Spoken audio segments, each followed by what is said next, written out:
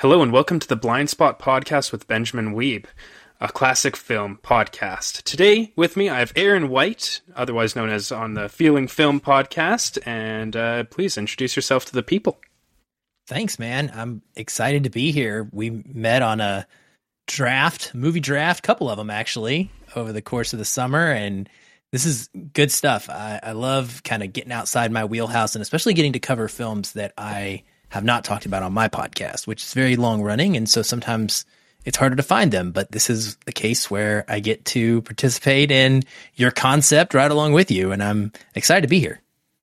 Yeah, thank you so much. So this week we're going to end up talking about Punch Drunk Love, a Paul Thomas Anderson film. But before we get into that, we're going to talk about what we've seen and what have you been watching lately, Aaron?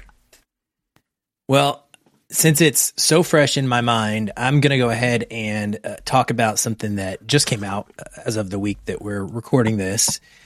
It's a documentary called Escape from Kabul, and I'm not sure it's going to get a lot of press. And so I'm trying to boost the signal. I'm hoping to have an interview with the director up as well on my channel here shortly. But the documentary essentially is covering the events of last year, August 2021. I don't know if you remember this, but the U.S. was pulling troops out of Afghanistan. Trump had said we were going to leave. President Biden set a hard deadline of August 31st.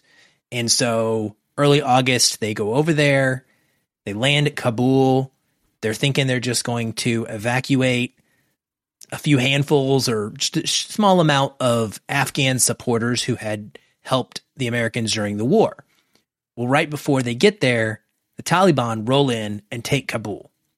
And the people of Kabul mass exodus to the airfield because they all want to leave. And there are some famous photos that came out from this event last summer of just stacks of people on top of each other in these C-130s just airfields covered with humans, which if you think about, you can't land a plane on an airfield if you can't take off if there's people on it. And so this covers about a 2.5 week period from making the decision to go in to coming out. And what I really love about this particular documentary and what was so gripping is it felt a lot to me almost like Black Hawk Down, because it's like a ticking clock and it's pretty much all composed of archival footage. There's a ton of cell phone camera footage, which I think is really cool that we live in a digital age where, you could legitimately have so many different angles and so many different perspectives from just different people's cell phones.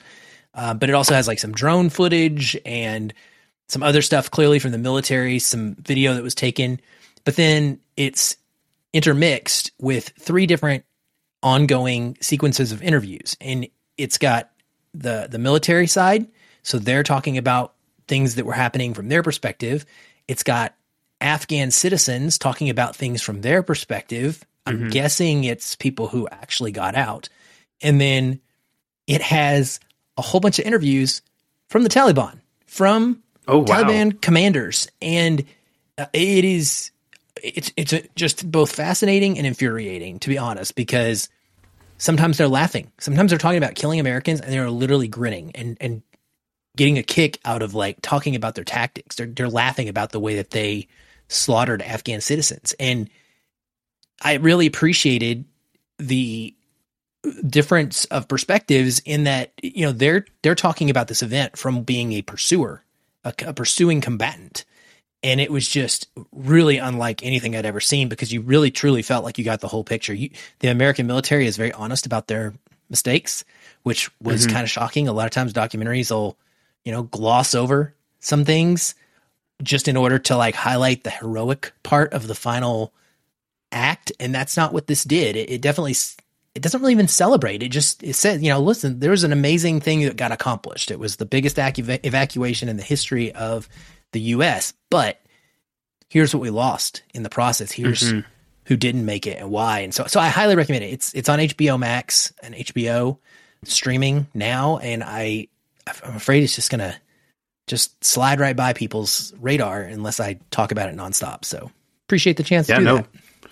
No, for sure. I mean, I feel like this is like the third HBO documentary and docu-series I've heard about this year. They've had a lot of good stuff. They had The Anarchists, who I got to interview the director of. Oh, cool. Which was an interesting little jaunt into like a 5-year project of looking at a bunch of American individuals who ended up going to Acapulco,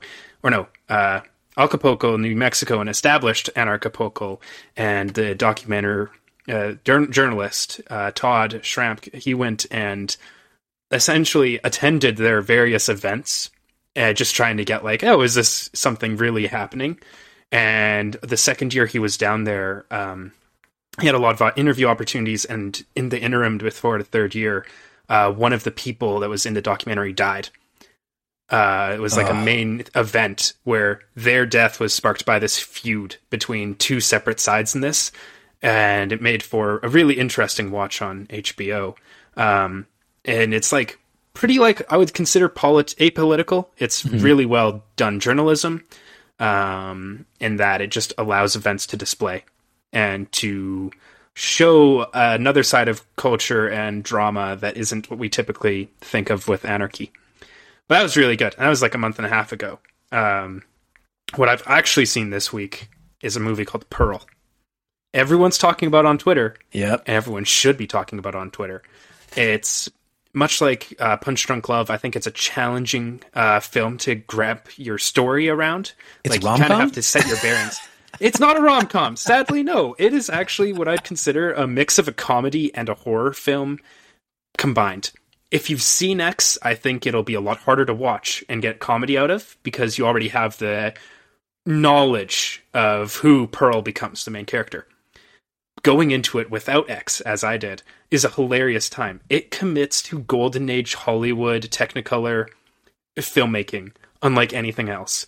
The opening credits is like in the font of something like A Wizard of Oz. I don't know what the actual font title is, but it's in that way. It's got the classical score. The way we open with Pearl, she's got a southern farm girl accent, and she's talking to her cows about wanting to leave. And if you squint your eyes, you can think, man, it's Dorothy talking about leaving Kansas with Toto. And it immediately genre flips as a goose enters this farm that's not supposed to be there. She grabs a pitchfork and kills it. And the gore in here ramps up over time. It's a slasher film that gets gory in the third act, but for the most part tries to stay really just underneath the Golden Age film. And it makes for a really fun time where there's so much camp that scenes become very funny that probably weren't. And then when you get to the end, it's like, oh shit, I can't believe what's happened. And it goes full art film. T. West and Mia Goth are on fire this year with this and X. And yeah, I really can't recommend it enough if you like horror. I will throw in the caveat of, if you haven't seen X, this film, while it can be pretty fun, might be a little hard to fully understand. It's an interesting character study, but mixing in Golden Age cinema with horror is really challenging, because Golden Age cinema is very much the main character is the good person whose journey we're here to celebrate. And horror is not. No. and they clash in a way that I think adds depth to the film and makes it really sit with you. You have to really wrestle through it. But without X, it's really hard to get a compass on, what is this really saying? Who is our protagonist here? What's really going on? But it's like a wonderful masterwork of just how to do filmmaking and to mix genres. And oh man, Mia Goth is so good in the film. I could talk your ears off. Just, she has monologues that are perfectly done. She switches characters almost between Pearl, the southern girl with dreams, to Pearl, the horror monster, on a dime. And there's been a few clips running around on Twitter, and they just, like, people might like get like a, what is this movie? This seems like odd. This is an interesting clip. But in context, it is so impressive to watch, and the last frame of this is amazing. That's what I keep hearing as well. I keep hearing it's like there's a great monologue towards the end by Goth, and that what a great like last name for a horror It's so true. an actress, right? But and then I mean I don't mean to like draw the parallel necessarily, but they kind of go together. And then They really do. That last scene, all my fellow critics came out of the screening going like just talking about that the moment that it ended on. Yeah, Not a horror it's person impressive. myself, so we'll see. You're kind of selling me on it. I'll be honest. You're making me consider it with the whole Golden Age explanation because I don't watch a lot of trailers, and so I kind of knew about it and a little bit about it what it was going to be, but that was a great way of explaining it, and it got my interest peaked. Yeah, no, and I mean, this is the thing. I haven't seen a lot of trailers for it. I went into it completely blind, knowing that X came out, I think it's related to it, or at least I thought it was more of a thematic trilogy, kind of like the Red, White, and Blue, where people were comparing it to X, and I was like, oh, so they're like slashers, made about 6 months apart. Cool. Both small developed A24 films. Hence the comparisons. Not knowing it was a prequel until after seeing it, which really challenged me. Knowing it. But yeah, it is absolutely a golden age love letter infused with a horror film that, like, if you want to learn filmmaking craft, 100% recommend. But let's move on. Let's talk about the main show today. Punch Drunk Love by Paul Thomas Anderson. Aaron, did you see this film before your viewing for this podcast? I did not. This was my first time. This is one of my bigger blind spots. Wonderful. As is mine. I ask you this because some people in future episodes will have seen the film beforehand. But I want to ask, how did you find out about the film? You say it's a bigger blind spot. What does that mean to you? And what was your expectations going in? Well, so I'm well aware of it just because of it being so highly regarded. And that's kind of where I put it in that big blind spot category would be movies that are considered either classical favorites, like literal classical age type favorites, or movies from esteemed directors that have almost a consensus amount of praise about them. And this is one of those. All I've ever known about it is that it's Adam Sandler's first. People said it was Adam Sandler's first serious role, and that he was excellent in it, and that it was a rom-com. And those two things sound fantastic to me. And I've enjoyed PTA, and I even the movies that I don't like from PTA, or I've never not liked a movie, but the movies that I haven't loved. He is, much like you were just talking about, he is such an incredible filmmaker that it is impossible to not know that you are witnessing masterwork and craft, even if you don't get on the same wavelength as the movie emotionally or, from an enjoyment standpoint. And so that's really what I knew going in. And I kind of predicted and assumed that I would just absolutely love it because I am such an enormous rom-com fan. All right. Doesn't like horror, but likes rom-com. Ladies, yes. I'm just saying, it's Aaron White. And all musicals. Right. Much like, yeah, there we go, yeah. See, much like you, actually. I hadn't seen the film. I had heard a lot of acclaim for it, especially post-2019 with Uncut Gems. Adam Sandler was getting a lot of praise for that film, and people were drawing a lot of comparisons between that and Punch Drunk Love, because they're both his more serious roles that he's really good in. I knew that. I knew it was a Paul Thomas Anderson movie. This is my first Paul Thomas Anderson movie, so I had no benchmark on what to expect. I've heard his name a lot of times. I've got some friends who were really recommending Licorice Pizza to me, and I was like, man, I really think this would be my thing. I didn't get to see it in theaters because it played for a week where I live, and then since then I haven't been able to find a copy of the film really to watch. So I was like, all right, well, this is a good opportunity as ever to get into that filmography. And yeah, I knew those two things. I knew it had a lot of Twitter acclaim, and I was like, all right, let's hop in. Knew it was a romance movie, didn't know it was a comedy. And it shaped a lot of my experience with the film. I bet. I think this is much like a Doctor Strangelove movie of, if you don't know it's a comedy, you'll think this is a really funny line, but I don't know if I should be laughing right now. Or this is kind of like interesting, a little odd, a little quirky, but I don't know if this is really a full gut buster. And if you're with someone else who's laughing, it's like, oh, it is supposed to be that. I didn't have that. So this film felt kind of a little bit super serious at times, and I was like, this is weird. I don't know what's happening entirely. I feel like I'm gauging this as I go along. And then it was around about like 2/3 of the way through when Adam Sandler and Emily Watson's character finally actually get together in Hawaii, and they're talking about how they want to smash each other's faces in with like a sledgehammer. And then I was like, oh, this is a rom-com. And it took me like way too long to figure it out, which is both very funny and a little sad in some ways. So, I had a very similar experience, honestly, because I went into it expecting a traditional rom-com. So that's not what we get. It takes at least half the movie before we begin any sort of rom-comminess. Like, it is weird. It is very Paul Thomas Anderson. So the whole like first act and setup, the quirky weirdness of it, and just the way that it really is putting, I mean, I know what the movie is doing.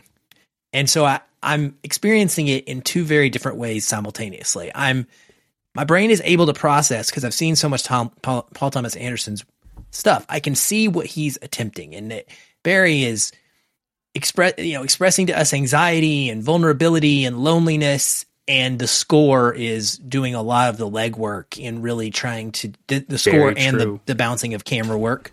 There's a lot of like different handheld versus set shots that you can tell are intentional. And there's just this anxiety build in the movie. I actually was immediately like, whoa, this thing really is a precursor to Uncut Gems when you see that first act, especially, and then also the third act.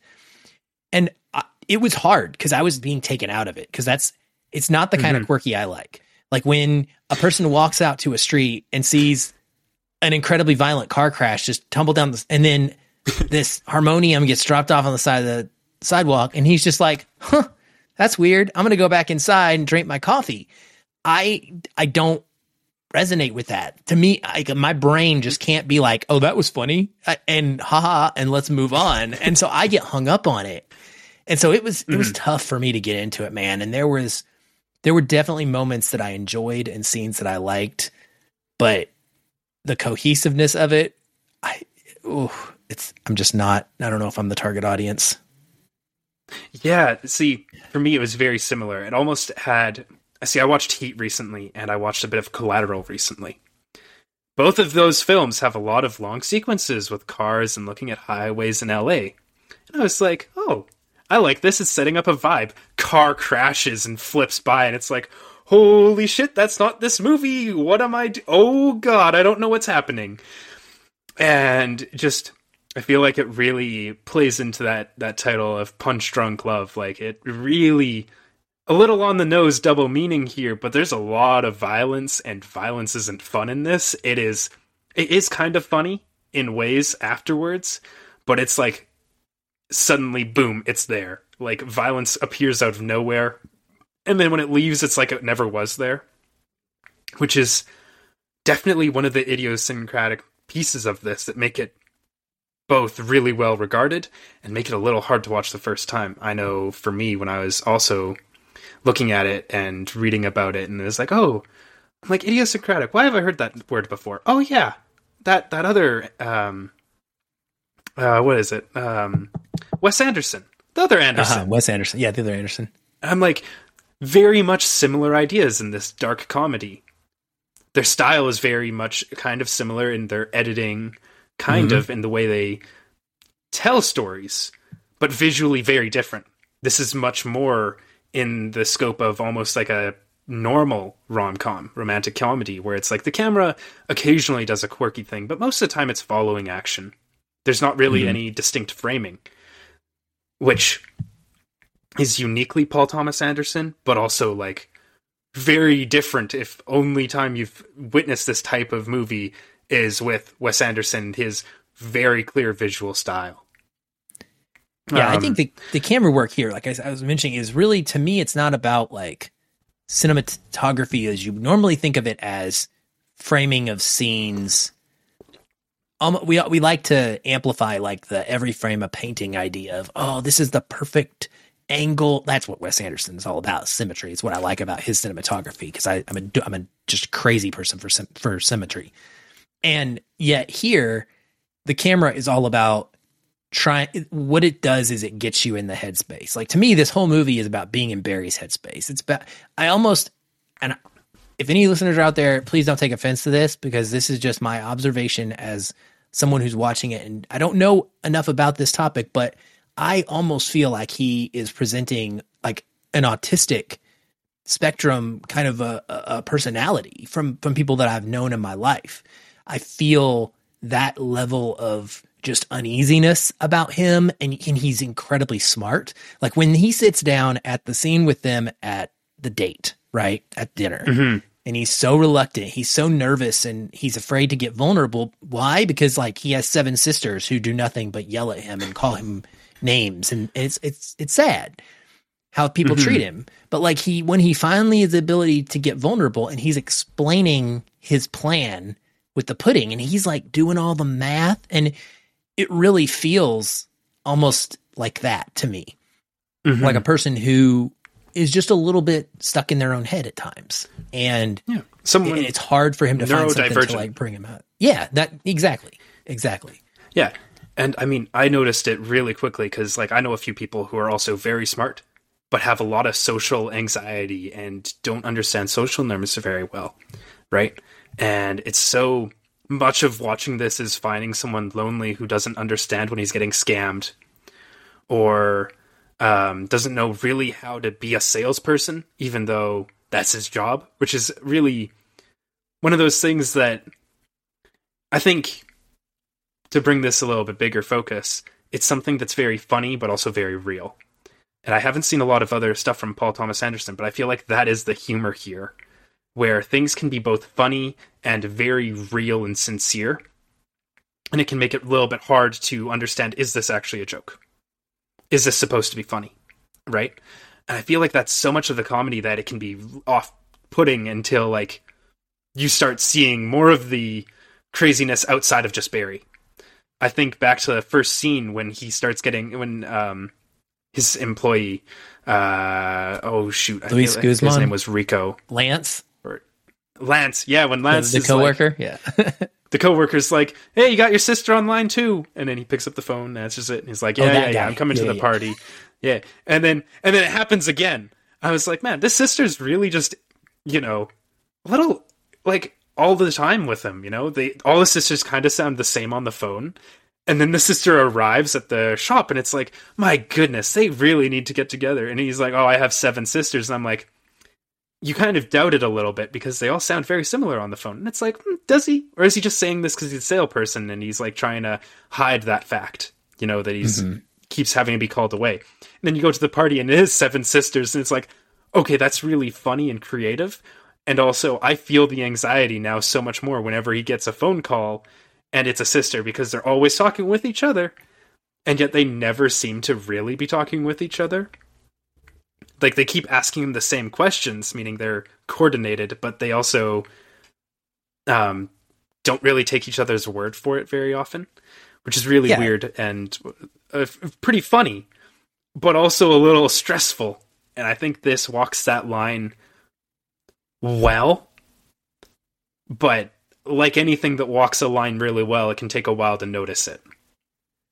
Yeah, he's very, he's on edge. Like they are piling on him at all times. And so you're feeling his journey of this.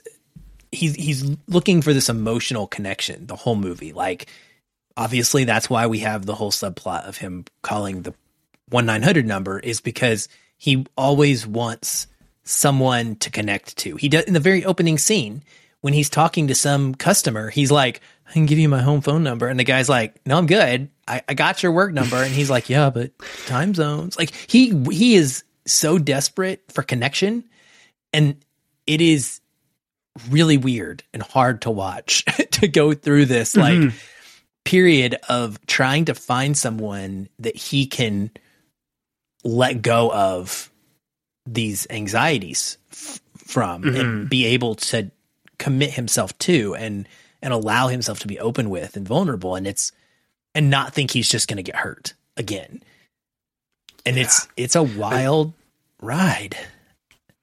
Yeah. I mean, I think back to when he's finally called the sex line, and he almost doesn't really, his approach to it doesn't seem like he's really wanting any pleasure. He just wants someone to connect to. And it's so well done in that this one through line has been established perfectly, that he's really lonely and just craving connection, but also not wanting to be vulnerable. His sisters, he goes to a party with his sisters and they immediately are like, oh, do you remember that one time you threw a hammer through a window? Right? And he's constantly like trying to cover up everything that, or maybe not cover up, but like shelling himself off from that vulnerability, from being that emotionally honest self. And it impacts everything he does. And he interacts with people at arm's length and yet wants to keep reaching out to them when they're finally going, which is probably one of the rawest depictions of that social anxiety. And it's very impactful to me. And it really makes it stand out why people are like, Adam Sandler's serious role here is really good. He's able to be funny in sequences where like, even if he's like, oh, I can cry out of nothing, and then like starts crying, which is framed very funnily. I was like, this is shot like it's a serious moment, but it is pretty funny. And it just walks that line really well. And I want to ask, like, how did you find the performances in general here? So, I mean, I think his performance is phenomenal. I think he's as good as he's ever been in the movie. It's not my favorite movie. I don't love the movie. So there's a level of like, I'm going to rank them. If I'm ranking them, I'm going to go with movies I like better. But as opposed, comparatively to like an Uncut Gems, it's obviously a little bit more on the comedy side than that one. That one definitely leans full serious. The comedy there is not intentional comedy. It is like anxious comedy. And this has a little more intentional comedy, but I think it's a brilliant casting, because if you think about when this film came out, early 2000s, right? This is kind of the height of 2002, at height of Adam Sandler's reign. And I was alive. I was in my early 20s. I was rewatching Billy Madison and Happy Gilmore and The Waterboy on repeat, right, during this time period. And this is almost like taking that character and deconstructing it, because you could feasibly put the same character in this movie. And they almost always have like an underlying fit of rage about them somewhere, bubbling, that social awkwardness. And it's almost like you could just see it being that same character. There's just a tinge more of the seriousness to him that allows him to like hit a different level, and it just works. I mean, I think it is wonderful. No one else stood out to me, frankly. I didn't think anything else. I would also I honestly, I don't buy the relationship, and that's part of my problem with it. But I think watching Adam Sandler himself is mesmerizing to me going through the film. Mm-hmm. Actually, I will throw one person that I think is also very good in this. That's Jesse Plemons. I think Jesse Plemons. Oh, Hoffman. I'm sure Philip Seymour Hoffman. Yeah. Philip Seymour Hoffman is very funny in this role, where I'm like, you know what? This is actually the only other character, aside from Sandler himself, that I fully believe is committed to this, and it helps that they're both fragile, angry people to an extent, or maybe not like Adam Sandler's character less so, but still has that emotional fragility, right? Whereas Seymour has it much more frequently, or Seymour Hoffman, and it's just mind-boggling when they finally get to talk at each other, it's very funny, and I'm like, now I can fully see that comedy side come out. But up to that point, Emily Watson's pretty fine in this, but she just doesn't have a lot. It feels like she's kind of there as a catalyst to watch the journey through and as an endpoint goal, but not really as a relational individual, right? I mean, we learn basically everything we will about her at the start when she's like, yeah, I saw your picture and I wanted to get to know you. I think you look, cute, right? And there's not a lot of depth there, but I think it really lends a lot of power to the other plot lines. You mentioned the subplot where he calls the 1-800 number and ends up talking on the phone with a sex worker, which is a scam. And I think it's interesting to me because the Criterion edition doesn't have this as quote unquote a subplot. They consider that to be the main plot of the film, and the romance is a part of it, but almost, again, as more of a driving force towards the end. And I think that also really impacts how you view the film, right? When I watched it and we get to that scene where he finally calls the number, it's like, this is an interesting scene, but I don't really know what it's doing yet. I feel like it's conveying things we already know. And then when it builds off, it's like, oh man, like this is becoming the main point of the film to an extent. This idea of having to reconcile your past to enter a new relationship to some extent. I think there's a lot of interesting things there that push Barry's growth, the character, forward. But yeah, it definitely feels weirdly plotted and structured. And like, I think this is where I want to kind of talk about a little bit of the idiosyncratism in it. Because this film is very idiosyncratic. It's very weirdly structured. There are entire transitions that are just red and blue colors fading in and out. And I don't know entirely how I feel about it. Where, much like you, I'm like, this is a very structured film that isn't a standard rom-com. This isn't You've Got Mail. This is very much its own thing. And it makes it have value and intrigue. And it really lends credibility to the performances from Adam Sandler. Or performance, right? But it feels odd and just interesting in that way. Yeah, I mean, I think this is just PTA. He likes to do different things from a filmmaking angle. Like he doesn't do straightforward. He just very rarely does what you would expect from an A to B plot.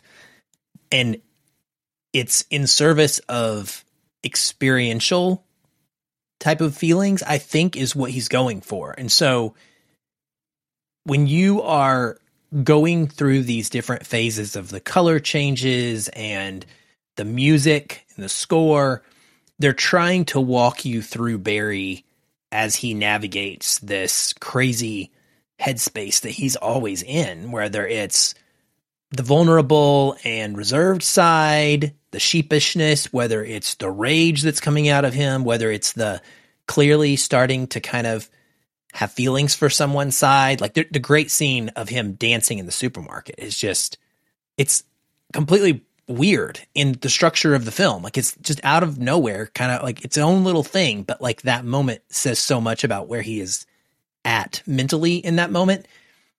And it just is always taking you, I think, through his deeply into his POV, and he likes his fanciful tricks, and a lot of people love it. A lot of people eat this stuff up, and if you are the type of person who just likes straight plot, it can be harder to stay with it. I think it can be distracting. Maybe that's the right word, because that's how I feel through some of this. I get that way a little bit about it. I know that there's more meaning to it though, and so I will always appreciate that just from a person who loves film in general, whether I connect with one or not. I guarantee that the color changes, the palettes that we see, like Barry's tie changes, I want to say 5 or 6 times throughout this. there's undoubtedly got to be a reason for that. And I bet you there are essays out there that break down, well, Barry's in a blue suit, and when we first see him, there's the blue wall, and then, you know, and it changes as we go. His tie color, it's almost like it's based on his mood and his progression of his character emotionally. And I bet you all of those things have intentionality behind them. I just didn't care enough about the characters personally to want to pick up on that and have it be meaningful. But I bet you that there are people who will see that, and it probably adds a lot of value to the story for them. Yeah. I mean, I didn't even catch that. This is the other thing. I think the colors are really vibrant and always on display. You have Barry's blue suit compared to, I think, Elena's red dress. And characters constantly basically don't really change their outfits very frequently. Like, where they start and what costume they're in is going to relatively be the same throughout the entire film. You might notice, like, a few changes here or there. But I didn't even catch that, like, the ties changed frequently. I was, like, just... I guess to me, I was a little more enthralled by its performance and finding where the story went to notice it. And it's those layers of meaning that definitely have a lot of people entranced, right? That say, yes, I want to revisit this film. There's so much more to pull from it. And I think most of that's pretty true. I think there is a lot to pull from this on a repeat viewing. I mean, the score alone and the sound mix is stellar. I love that it constantly brings back in the basically voices of the phone line and the workers.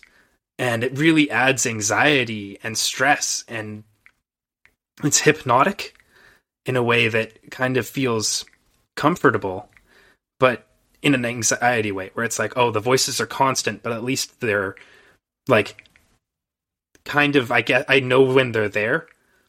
Only when we get back to the harmonica, harmonium, harmonica, I think is what it's called. Yeah, I don't know. I think it's called a harmonium. Yeah, a harmonium. There we go. Only when we get to that, and we get his playing of the music, that the score allows that to take center stage, and the voices leave, and the anxiety leaves, and it's a really small moment, but it feels really meaningful. Yep. And it's in many ways, I'm like, this is beautiful filmmaking. And it's, like, really well directed. It's got some really fun comedic chops.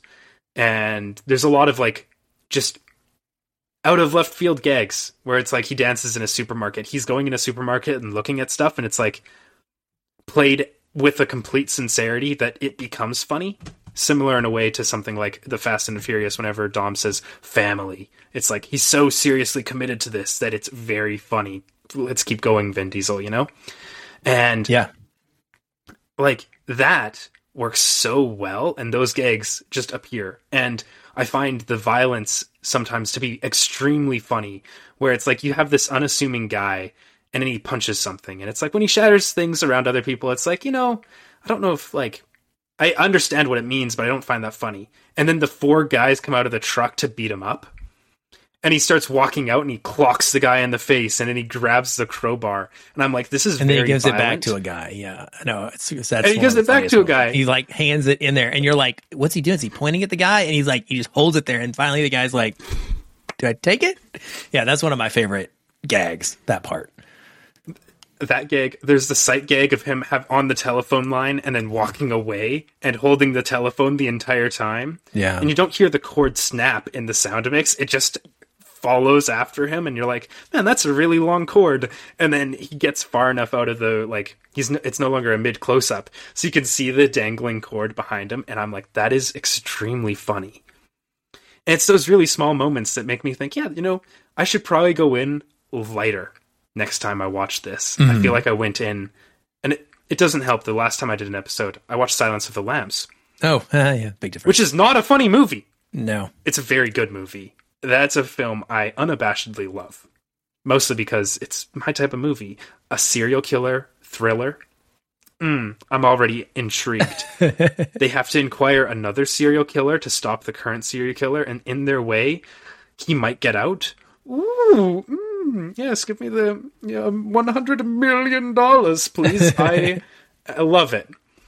But here, it's very much a different thing, and it is not dead serious. It is very serious looking and shot seriously to be funny. And I really do believe that, like, watching this with other people, I will, because I'm pretty sure I will revisit this film. I don't know if it's 100% my speed, but it's interesting enough that I think it kind of fits along with like a 2001 A Space Odyssey, where I'm like, I don't know I fully understood this film. I need to give it another chance. And it seems like a film that watching with other people for a first-time reaction would be great. And there's a lot of interesting discussion about its portrayal of social anxiety and possibly the autism spectrum and neurodivergence. There's a lot of good discussion about like relationships, finding fulfillment in that, being emotionally vulnerable. And they're all themes and topics that I think are still very relevant, if not more relevant now than when the film was made. And I think that lends a lot of credibility to it. And to top it all off, you got Adam Sandler giving a very, very, very good performance in a role that definitely fits in with what he's typically typecast as, but with a script that treats it seriously and doesn't just treat him as a goofball for, you know, a quick 2 laughs. Yeah, absolutely. And so, I don't know. What do you make of The Rage? Because this is one of the things. I don't know if you've seen the show Barry. Have you seen the TV show Barry on HBO? I have not seen this TV show Barry. I saw the clip of the motorcycle chase that was making the rounds on Twitter. Oh, yeah. Which is also very funny. Yeah, so it's Bill Hader, and he's a serial killer. Well, he's not a serial killer. He's an assassin, I should say. Sorry, that's very different things. He's an assassin, an ex-military specialist who has become an assassin.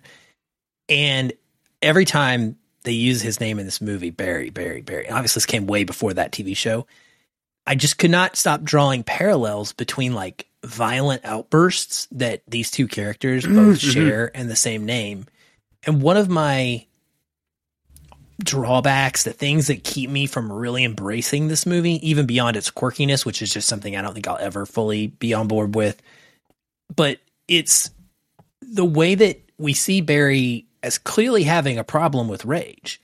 And I feel like the movie, the scripts, PTA wants us to see it as a consequence of the way he's been treated due to his anxiety. And it's just a natural, like it's just his reactions, him trying to deal with it. And by the end, I think we're supposed to believe that that is being suppressed because he's found love. And I find that problematic. And I know this is not a deep drama that I guess, you know, it's not meant to like go deeper into it, but it just feels like it doesn't actually address that, and it plays it all for laughs. And part of me is going, dude, you just like destroyed a bathroom. And yeah, we get this somewhat funny scene where you're straight up lying to the guy because you don't want to ruin your date. But can we talk about the real problem here? The real problem is not there's more to your problems than just that you can't get a girlfriend and you can't be emotionally vulnerable. You just destroyed a bathroom and you couldn't be honest about it, and you got yourself kicked out, and your sisters upset you. And so your way of dealing with that was to destroy the windows in a house. Like, there's an issue here that is beyond something that is solved by a cutesy, sweet, really awesomely shot, wonderful accidental embrace and running into each other and kiss scene, you know? And I felt like it just wasn't being fair enough to that aspect of the character that he created. It had me a little bit of arm's length because of that by the end. But yeah, I mean, I don't know. I just wonder, did you feel any of that? Or am I on my little island? I felt a lot of that. No, for sure. I feel like it is hard not to feel that in this film, right? I mean, we spend so much time with Barry, and yeah, I definitely had a few moments where I was like, Barry? Like, you mean the TV show Barry? Like, it 100% hit me the same way, because I know a little bit about the show. I haven't seen any of it, but I know some of the tropes from Twitter and like the violence is a core part of that. And I didn't know he was an assassin, but I'm like, yeah, I feel like there is a bit of this that feels very much similar. And yeah, not addressing the violence at all is very weird to me. I think on one hand, it does make for some decent gags, but it does hold it back, especially like when it's sometimes just so left on its own. Where, as I mentioned earlier, this is a film that seems to be or maybe not seems, but has fragile masculinity under a lens, right? I don't think it's deconstructing that idea, and I feel like this very much is a PTA thing of including elements that people might consider problematic and not investigating them deeper. A lot of people talk about Licorice Pizza in the same way, right? Where it's like there's a lot of casual racism there. Yes, you do. And it's not addressed, and it's just left in the script and maybe not glorified in the same way as this, where it kind of is like, oh, this is a funny thing. But it's just there, and it's never interrogated. And I haven't seen enough of PTA's other works to get a full idea on where he might sit on these topics, but it definitely is an element that can be hard to really understand, while it's nice to be able to have a moment of comeuppance where he finally does beat up the people who've been trying to beat him up the entire time and kidnapped him. It's odd to me that his confrontation with the person running the entire scheme is like moderately peaceful. Yeah, it's the least violent. Where it's like it's it's the least violent. It's just a bunch of FUs back and forth. Yeah. Yeah, it's the classic Batman, you know. Oh, I had to kill 30 thugs to get here, but you there? You causing all this problem? Yeah. I'm going to leave you alive. I can't kill you. I can't kill you. But you're hired peoples. Oh yeah, they're on the chopping block today. Right. And while that is seen as very funny, it is definitely something that maybe hasn't aged the wellest. I don't even know if it was really ever in culture appropriate, really, to just have a rageful character and not address it.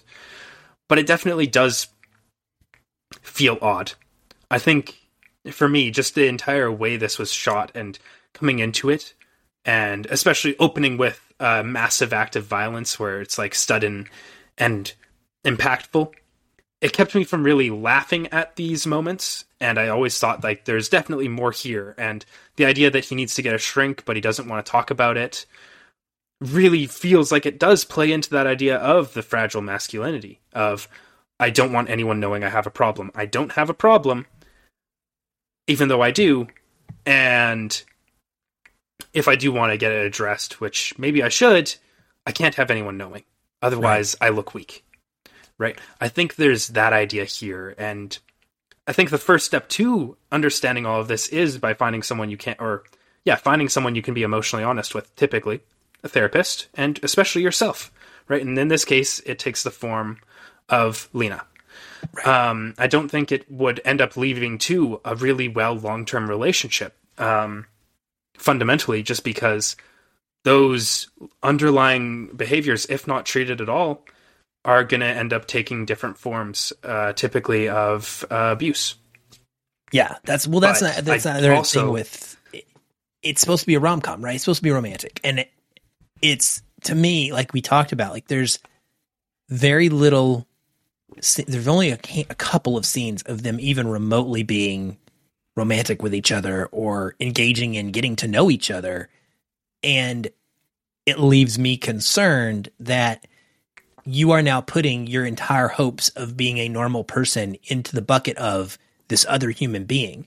And I mean, I guess I've lived a life. I've been through 2 divorces. I have these experiences that I can't help but go, I've been there in a way, and that's not healthy. Like you can't put your expectations onto someone else. Like it's good for them to help you. Like you just said, if it was her helping him navigate these changes and deal with his rage and be able to become more vulnerable and seek some counseling as well, and like there was a more robust ending to this beyond just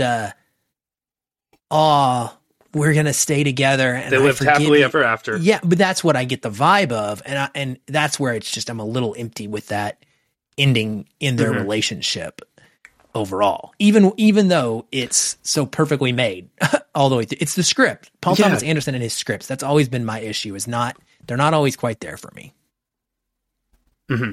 And I actually don't fully disagree with you on this. This is a script that I think there's a lot there, and I think there's a lot of ideas.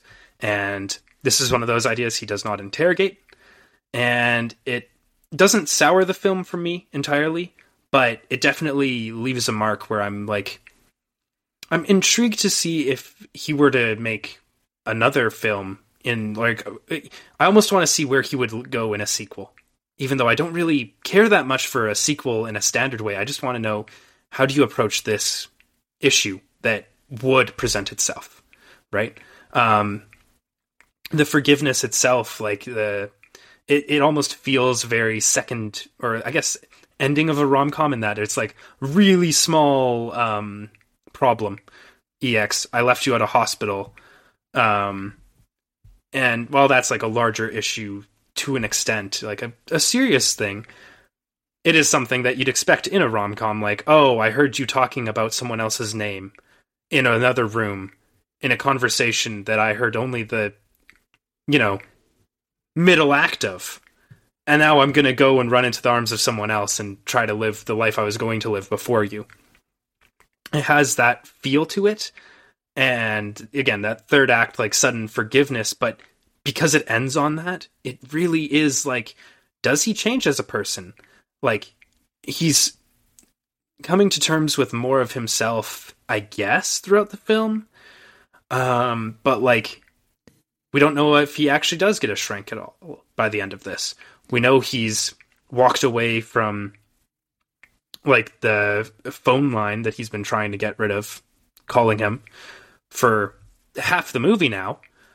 But that wasn't really an issue with the relationship. It was just an unhealthy way for him to try and find partnership, right? Yeah, and there's also I don't want to talk in circles, but yeah, the fact that the thing I do like, ideas. The fact that she says what mattered more to me. So it's a mixed bag, frankly, because she does say it mattered more to me that you left me at the hospital than that you went to get revenge. She was basically saying, like, I don't want you to be this violent person that goes after revenge. I care more about you staying with me, which is good. That's a good thing to tell him.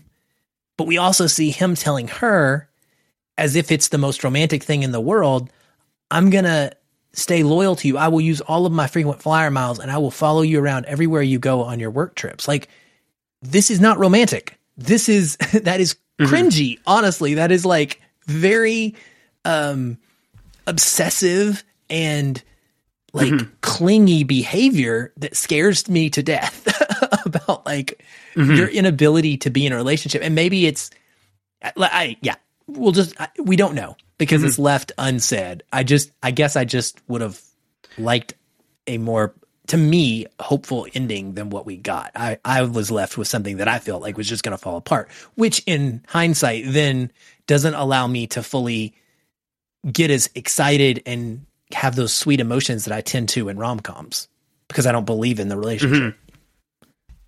Yeah. Let's get to the last question here. Cool. Does this deserve its status as a popular film, as some people may say like a classic of the 2000s era? Is this worthy of how much hype it has? I'm going to say it is absolutely a film that anyone who has a remote interest in the understanding of how masterful movies can be constructed needs to see, because of the uniqueness of it and because of Paul Thomas Anderson's just great mastery over all of these different elements from a directing standpoint. I do not think it is the best movie in his filmography. I do not think it is one of the best movies ever made. I do not think it's the best rom-com ever. I've seen lots of people say that. Obviously, the reasons I've stated multiple times. I just have issues with the script. So I don't think it is anywhere near a masterpiece because of the script, but I think everything else, every other element of the film is really just incredibly well done. I'm so glad that this got me to watch it, being able to talk about it with you, because I needed to see it and I respect so much about it. So I think it's worthy of being talked about. It's worthy of being examined and seen and explored, but I don't think it's phenomenal. Mm-hmm. I'm actually going to second your opinion on that. For much of the same reasons. I think while its direction's really good, the performances are all pretty fun. Adam Sandler clearly has the most to do with in this script, and everyone else kind of gets to be a one-dimensional character to reinforce that, and are pretty fun in their way of doing it. Like, there's not a bad performance here. It's just, a script that leaves a lot of open-ended elements that probably shouldn't have, a script that is pretty challenging, and you have to really wrestle through on ideas and such. But the momentary emotions of this are so strong, and you get in that headspace in ways that I'm like, yeah, this is a must-watch if you like film, if you like PTA. This isn't a bad movie. It's really well-made film. You should be watching it. And I think it's pretty accessible too. Like Silence of the Lambs, I'm like, it's a very good movie, but you might be like kind of scared. This, I'm like, okay, you probably are like mid-teenage years, because it does touch on some mature topics like sex and such, which most rom-coms do anyway. But and extreme violence. But I'm like, it's very accessible, and if you have any passion for film and filmmaking, must watch. I think, it's earned its place as a cultural zeitgeist, at least on Twitter, and it should be examined. Thank you so much for being here, Aaron. We're gonna mostly call this a day, I think. This episode was a blast to make. I had a lot of fun watching this movie. And where can the people find you on Twitter? And any last thoughts? Just thank you for having me. I appreciate it. I love what you're doing. I'm anxious to see what you think of the rest of PTA's filmography when you get to it, because you clearly can see the craft, and there's not a single film he's made that doesn't have that at the very, very least. And so it'll be interesting to watch, because this is definitely kind of a standalone in his filmography. Like this and Licorice Pizza is probably maybe the closest thing to it. Maybe Boogie Nights, but there's a lot of differences in the way that he has made stuff. So anywho, you can find me on Twitter and on Letterboxd and basically everywhere using Aaron L. White. That's AARONELWHITE.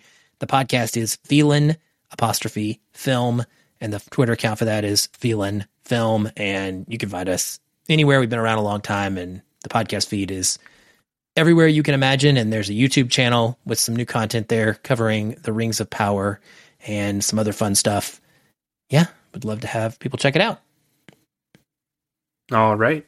And I've been your host, Benjamin Weeb, at ninja_neb. You can follow the Blind Spot Film Podcast at Spot Film Pod.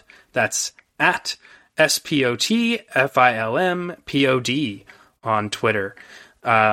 Thank you all for watching, or I guess listening, not watching. There is no video portion of this available at the time. And enjoy your day.